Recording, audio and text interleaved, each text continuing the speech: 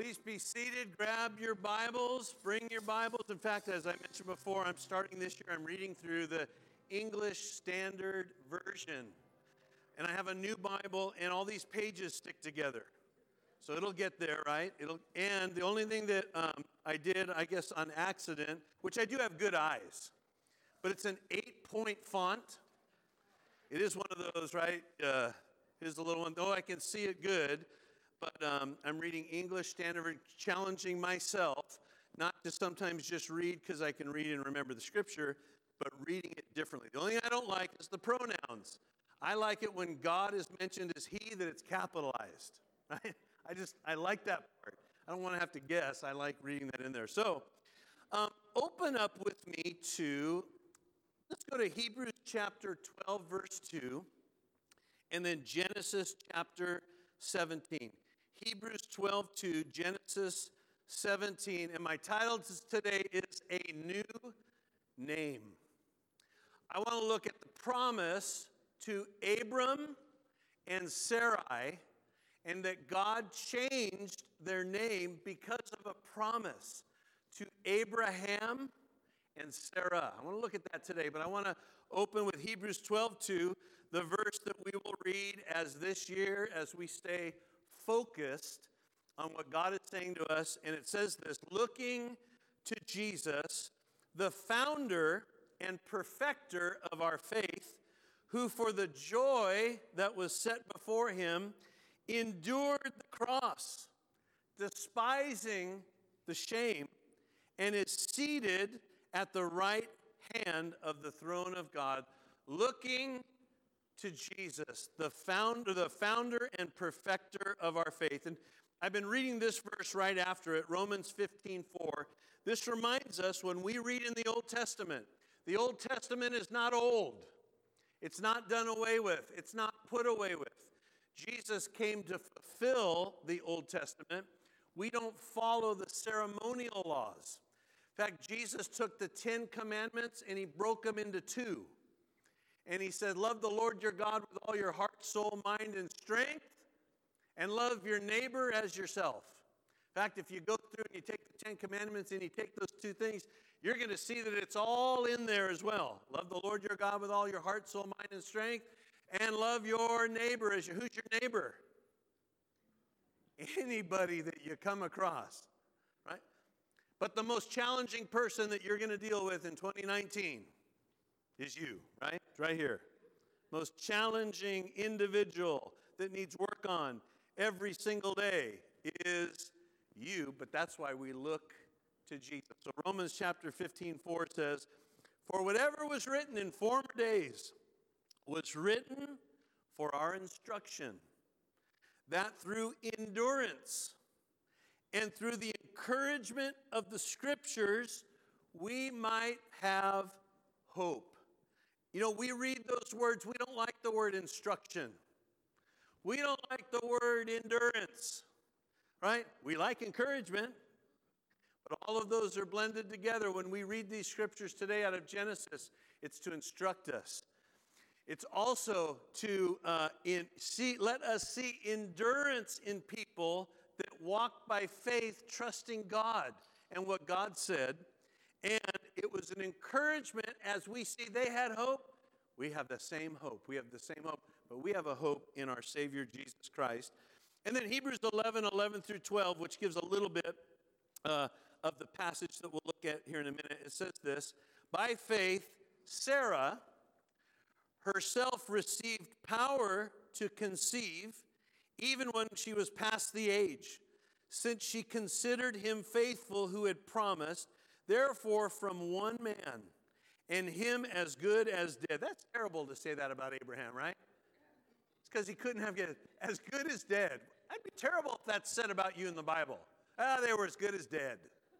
No, it says, we're born descendants as many as the stars of heaven, and as many as the innumerable grains of the sand of the seashore. So I wanted to mention this before we go on, just this quote. And we see this in Abram's life before he's Abraham. It's God's job to search and to find you. That's his job. But it's our job to follow him when he does. It's his job to search you out, call you out, talk to you, do those things. But now it's your job then to follow what he tells you to do. So we're going to see that early on. In fact, Kirk, I'm going to steal one of his things from his message last week. He used the word about Abraham in the scriptures, go and then I'll show you.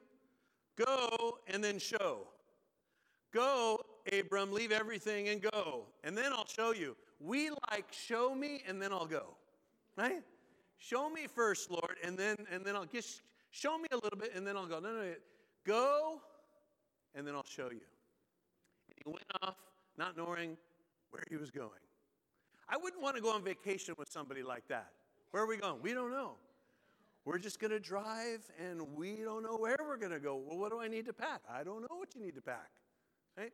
No, because we like the show before the go. This was the go and then show. You know, and I think of this promise that comes to them that the children and the descendants are going to come through them, which was shocking. Abraham is 75 years old. Sarai is 65 years old, and God says you're going to have a baby.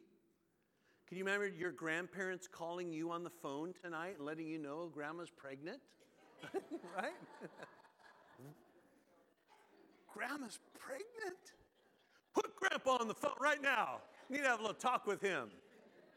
Right? In fact, Sarah doesn't have him. Sarah's 10 years younger. Abraham's about 100 years old when Isaac is finally born. She's 90, right? But God's going to do something. And that's why he said, hey, this guy's body was about dead. But I can take what was barren and I can give it life. Think of this. Out of all of the people that God could have chosen, he chooses Abraham and Sarai.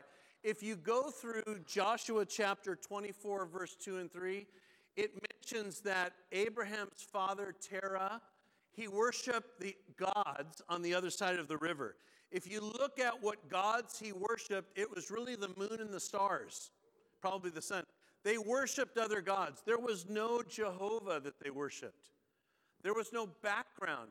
We don't know what Abraham was brought up worshiping, but when he hears from God that God wants to do something with him, he's ready to go without ever knowing where he was going to go. He was going to follow that true voice. You know, can you imagine praying to the moon every night? Where are you tonight? There's half of you tonight. I can't imagine that. You know, here you worship, there's no stars. Oh, it's a helicopter. Let me find, I can't imagine that that's what you were. But when he hears God's voice and it's a command, because God searched him out, he went. But when we read through about him, here's what's so good. This is the instruction. He made a lot of mistakes. Makes a lot of mistakes. Leave your family. That means Lot, right? Lot was trouble for him. I don't want to get too much into it, but Lot, he takes Lot with him. And Lot wants the choice part of the land because all of their people were fighting. Lot gets in trouble. Abraham takes 318. Isn't that funny? I need 318 guys. What, 320, 315, 318 to go and fight to save Lot.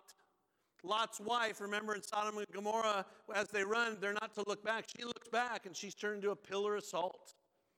You weren't supposed to take Lot. You were supposed to take your family, just your family, and go. He goes down to Egypt because of a famine and tells his wife, okay, if I don't say you're my sister, they're going to kill me, right? So he lies. But here's what he says. You're so good looking, right, that when they see you, they're going to want to take you. So it will be well for me. I'm going to lie. We don't need to lie or deceive to help God's plan come out. But that's why we read this. It's good for our instruction as we read all of these things that they do, because every step that Abram and Sarai are taking, they're learning more about God. They're understanding his ways, his instructions, the different covenants. And here's what it shows us. Regardless of the missteps they take, God keeps speaking to them, getting them back on track. Tell your neighbor, God keeps speaking to you, get back on track. All right? Get back on track. Get back on track, because he's got a direction for you.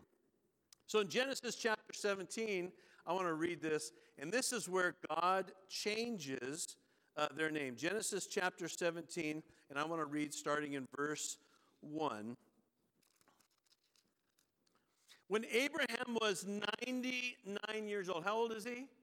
99, hasn't had the little kid yet, right?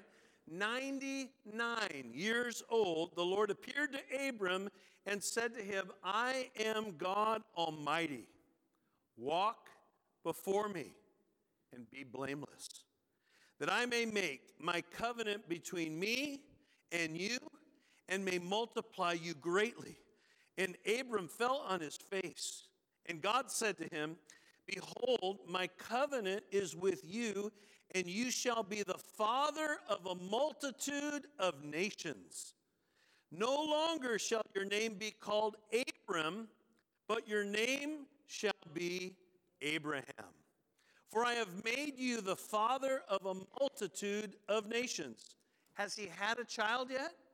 No, not the one that God had in plan. I will make you exceedingly fruitful, and I will make you into nations, and kings shall come from you. And I will establish my covenant between me and you and your offspring after you throughout their generations for an everlasting covenant, to be God to you and to your offspring after you. And I will give to you and your offspring after you the land of your sojourning, all the land of Canaan, for an everlasting possession, and I will be their God. And God said to Abram, as for you, you shall keep my covenant, you and your offspring after you throughout the generations. And go down to verse 15. And God said to Abraham, as for Sarai, your wife, you shall not call her name Sarai, but Sarah shall be her name. I will bless her, and moreover, I will give you a son by her. I will bless her, and she shall become nations. Kings of people shall come from her. Then Abram fell on his face, and he worshiped the Lord Almighty. Oh, it didn't say that, did it? He fell on his face, and he laughed. And he said to himself, shall a child be born to a man who is 100 years old? Shall Sarah, who is 90 years old, bear a child? And Abraham said to God, oh, that Ishmael might live before you. Now, Ishmael is the son from Hagar when Sarai said, I think maybe how God wants to work this out is he wants you to sleep with my maidservant and have a baby, and then that maybe is the one that God says to do. You know what Abraham says? All right. Right? He's just kind of following along. Well, it's not Ishmael. In fact, God's making that very clear. This is not the one. But he says, God says, no, but Sarah, your wife, shall bear you a son, and shall call his name Isaac. I will establish my covenant with him as an everlasting covenant for his offspring after him. So God begins to take Abram and now call him Abraham. He takes Sarai and calls her Sarah. You know, you can legally go out and you can change your name. It'll probably cost you $1,500, but you could change your name. How many of you here really like your name? Raise your hand. I mean, right? How many of you would change your name if I gave you $1,500? Some of you right away. Wow. Only if we get to pick your name for you. But names are very important to God because of the meaning behind it. So if you or I changed our name, how long do you think it would take for somebody to finally figure out our name correctly? So let's say I changed my name to Benjamin. How many times would you see me, would you call me Walter? And how many times would I have to correct you? I'm not Walter anymore. I'm Benjamin, right? Ben is okay to use. Benny is okay to use. But do not call me Walter anymore. That's not my name. How difficult would it be to change your name? How would it work in your household if you went home to tell your wife, oh, I want you to know, God talked to me today and he's changing your name? Right? How many wives are going to believe that? Right? What's the name? No, that's your old girlfriend from high school. You can't change my name to your old girlfriend from high school. But God didn't just change it to have a cute name. He changed it because there was a promise. You know, so I looked up. The number one boy's name in 2018 was Oliver, right? Isn't that a cute name? Oliver. You know how we do as parents, too, that have kids? You always think through, if I name them this, what are the kids going to call them in the playground? Right? Ollie. Oliver. The girl's number one name was so creative, too. It was Olivia. Somebody had that rigged, don't you think? We're going for the Oliver. Now, we know a little boy named Oliver. So I looked up my name. I was number 492 on the list. Walter. You mean nobody does Walter anymore? And then I looked up a little bit more. I was number one at one time in 1892, right? I had the number one name. Most people I come across, their great-great-great-great-grandpa is Walter. But names are significant. You know, when both of our kids, when we were having them, we took time to pray and to call them a certain name. My name means powerful warrior. Now, every time I come across, in fact, I prayed this week for a lady that is having a baby, and she thinks they're having a boy, and I said, you know what's a really great name for a boy is the name Walter. And she did exactly what you just did, laughed at me, right? Laughed at me. My name is Powerful Warrior. Madison is Valiant Warrior. So when we came up with Maverick's name, which I had heard a little boy at a preschool get yelled at, Maverick, get back here.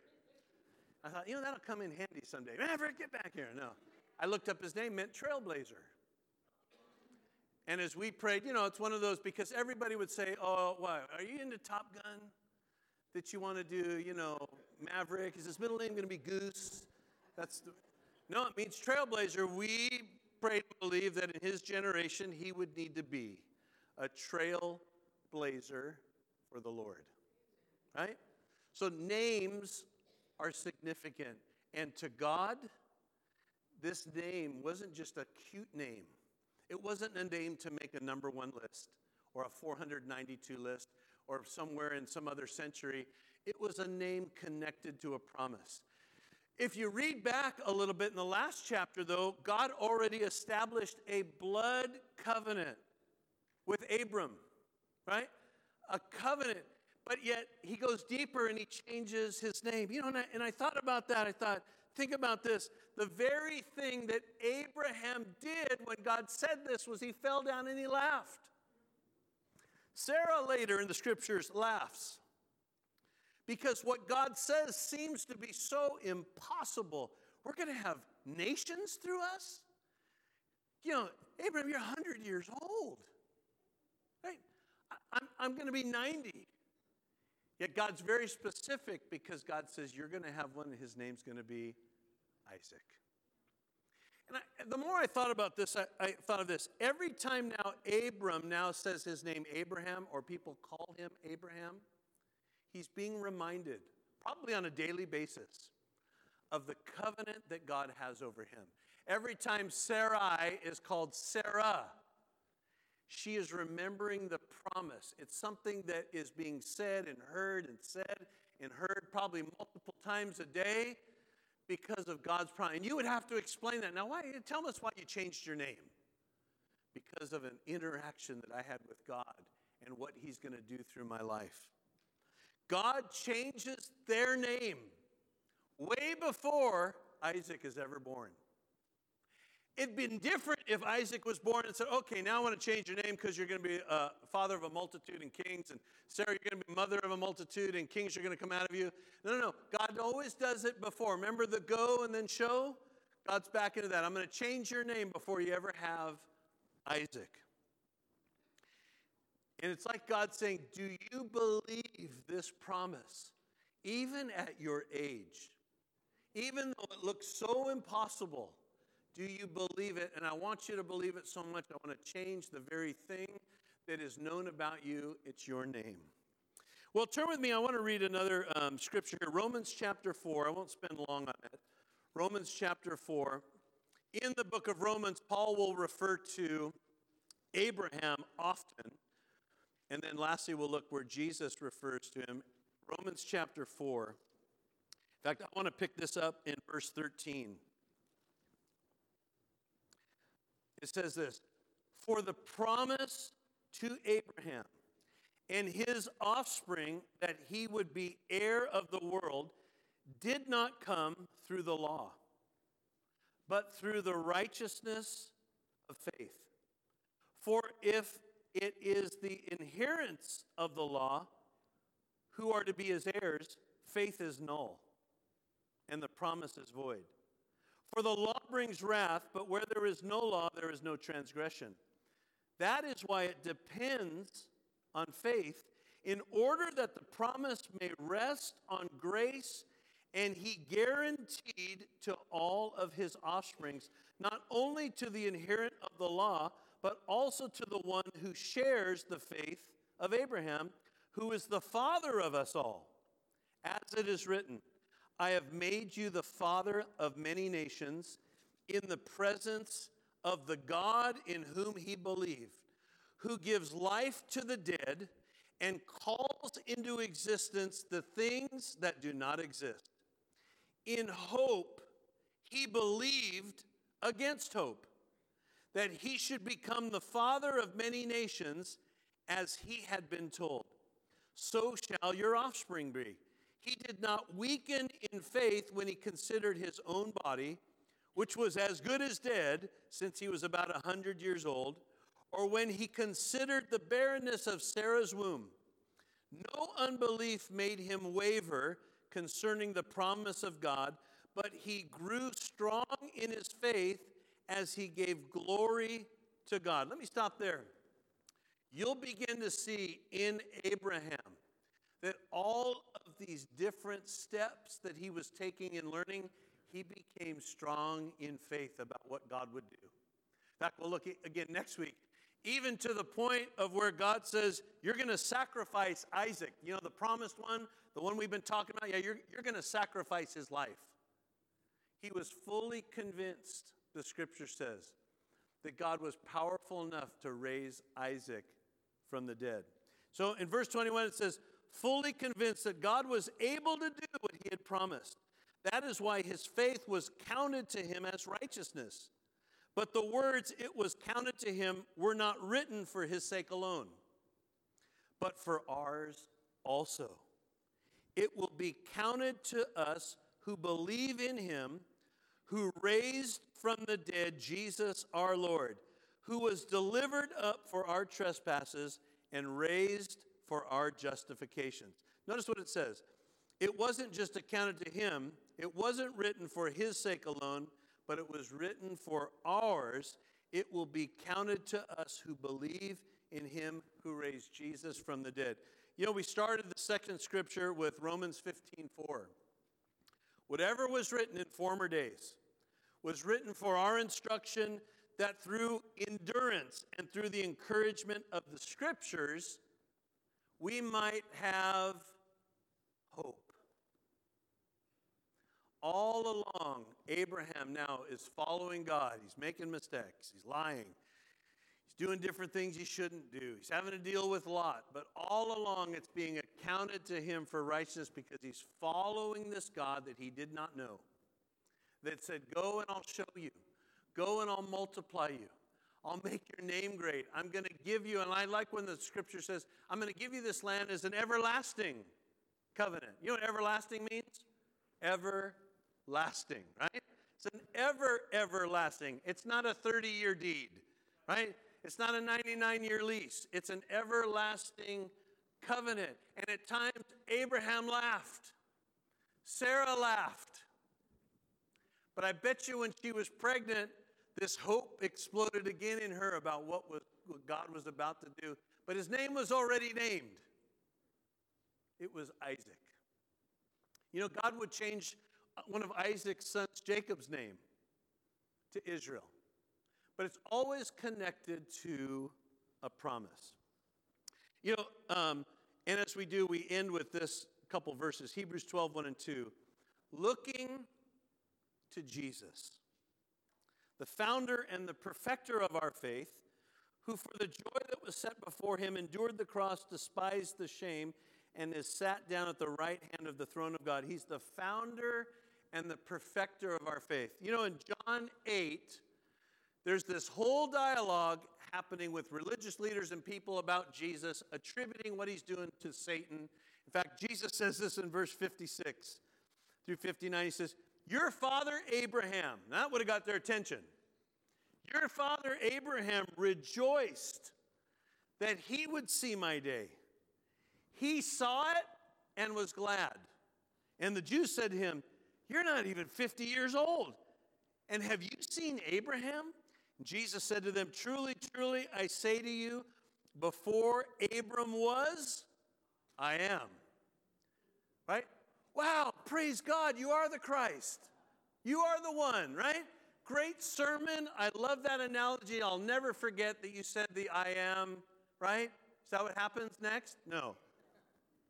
So they picked up stones to throw at him, but Jesus hid himself and went out of the temple. Abraham saw my day and rejoiced. Did Abraham see Jesus? Oh, I see him. Now here's what Abraham knew.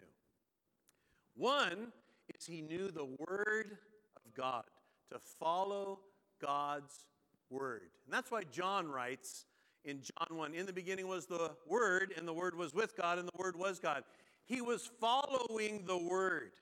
But I almost wonder, and this is kind of my translation, I almost wonder if Abraham understood the covenant enough, that God was such a covenant God, that at some point throughout this history, whenever he decided he would redeem all of mankind, because God uses that word everlasting.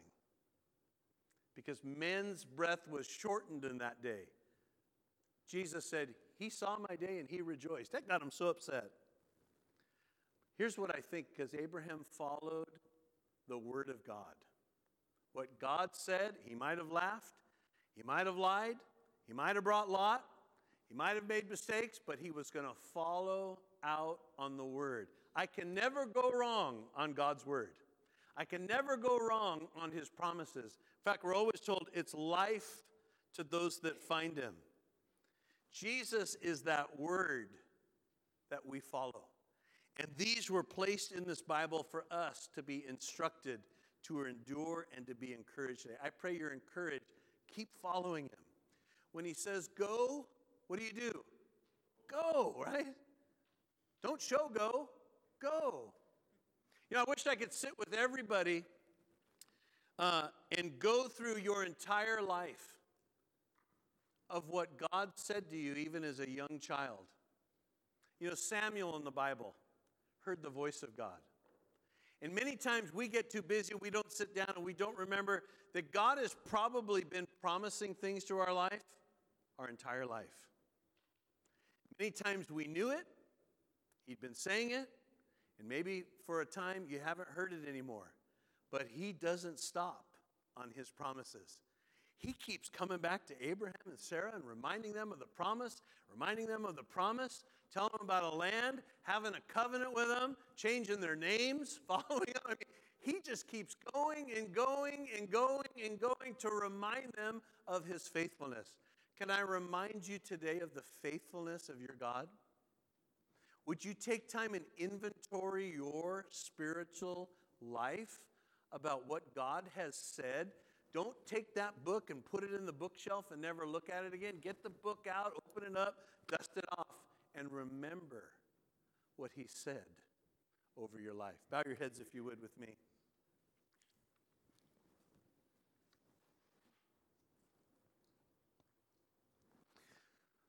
Father, we come today receiving instruction and noticing that you would go as so far as to change a person's name, that they would remember the covenant promise that you had. Regardless of them walking out trying to figure it out with you, you were constantly speaking to them. Lord, I pray in all of us that as we've read this story today, that it's not just a story in the Bible, that it's over and it's in, but it's breathing life into us. We're receiving instruction and endurance, and we're encouraged today to go back to the things that you have said over our very life. You're looking for men and women. You're searching us out. And we're willing to go as you show us, Father, in Jesus' name. With every head bowed and every eye closed today, if you've never received Jesus as your personal Savior, you've never called out his name, I want to give you that invite today. In fact, I would like all of us to pray this prayer together. Repeat this after me. Dear God, I believe in Jesus, and I believe that he lived and that he died for me, but he arose. I receive him as my Lord and my Savior. Thank you for bringing me into your family. Thank you for forgiving me of all my sin. In Jesus' name I pray. If you prayed that prayer or even prayed to come back to the Lord, please see me at the end of service. I want to pray with you, most important thing that you can do in those first steps. Well, stand with me if you would. We're going to close with a song of worship before we're dismissed today. Look at your neighbor right now. Tell him, go then show. Right? Or I'll change your name. No, I won't do that. All right.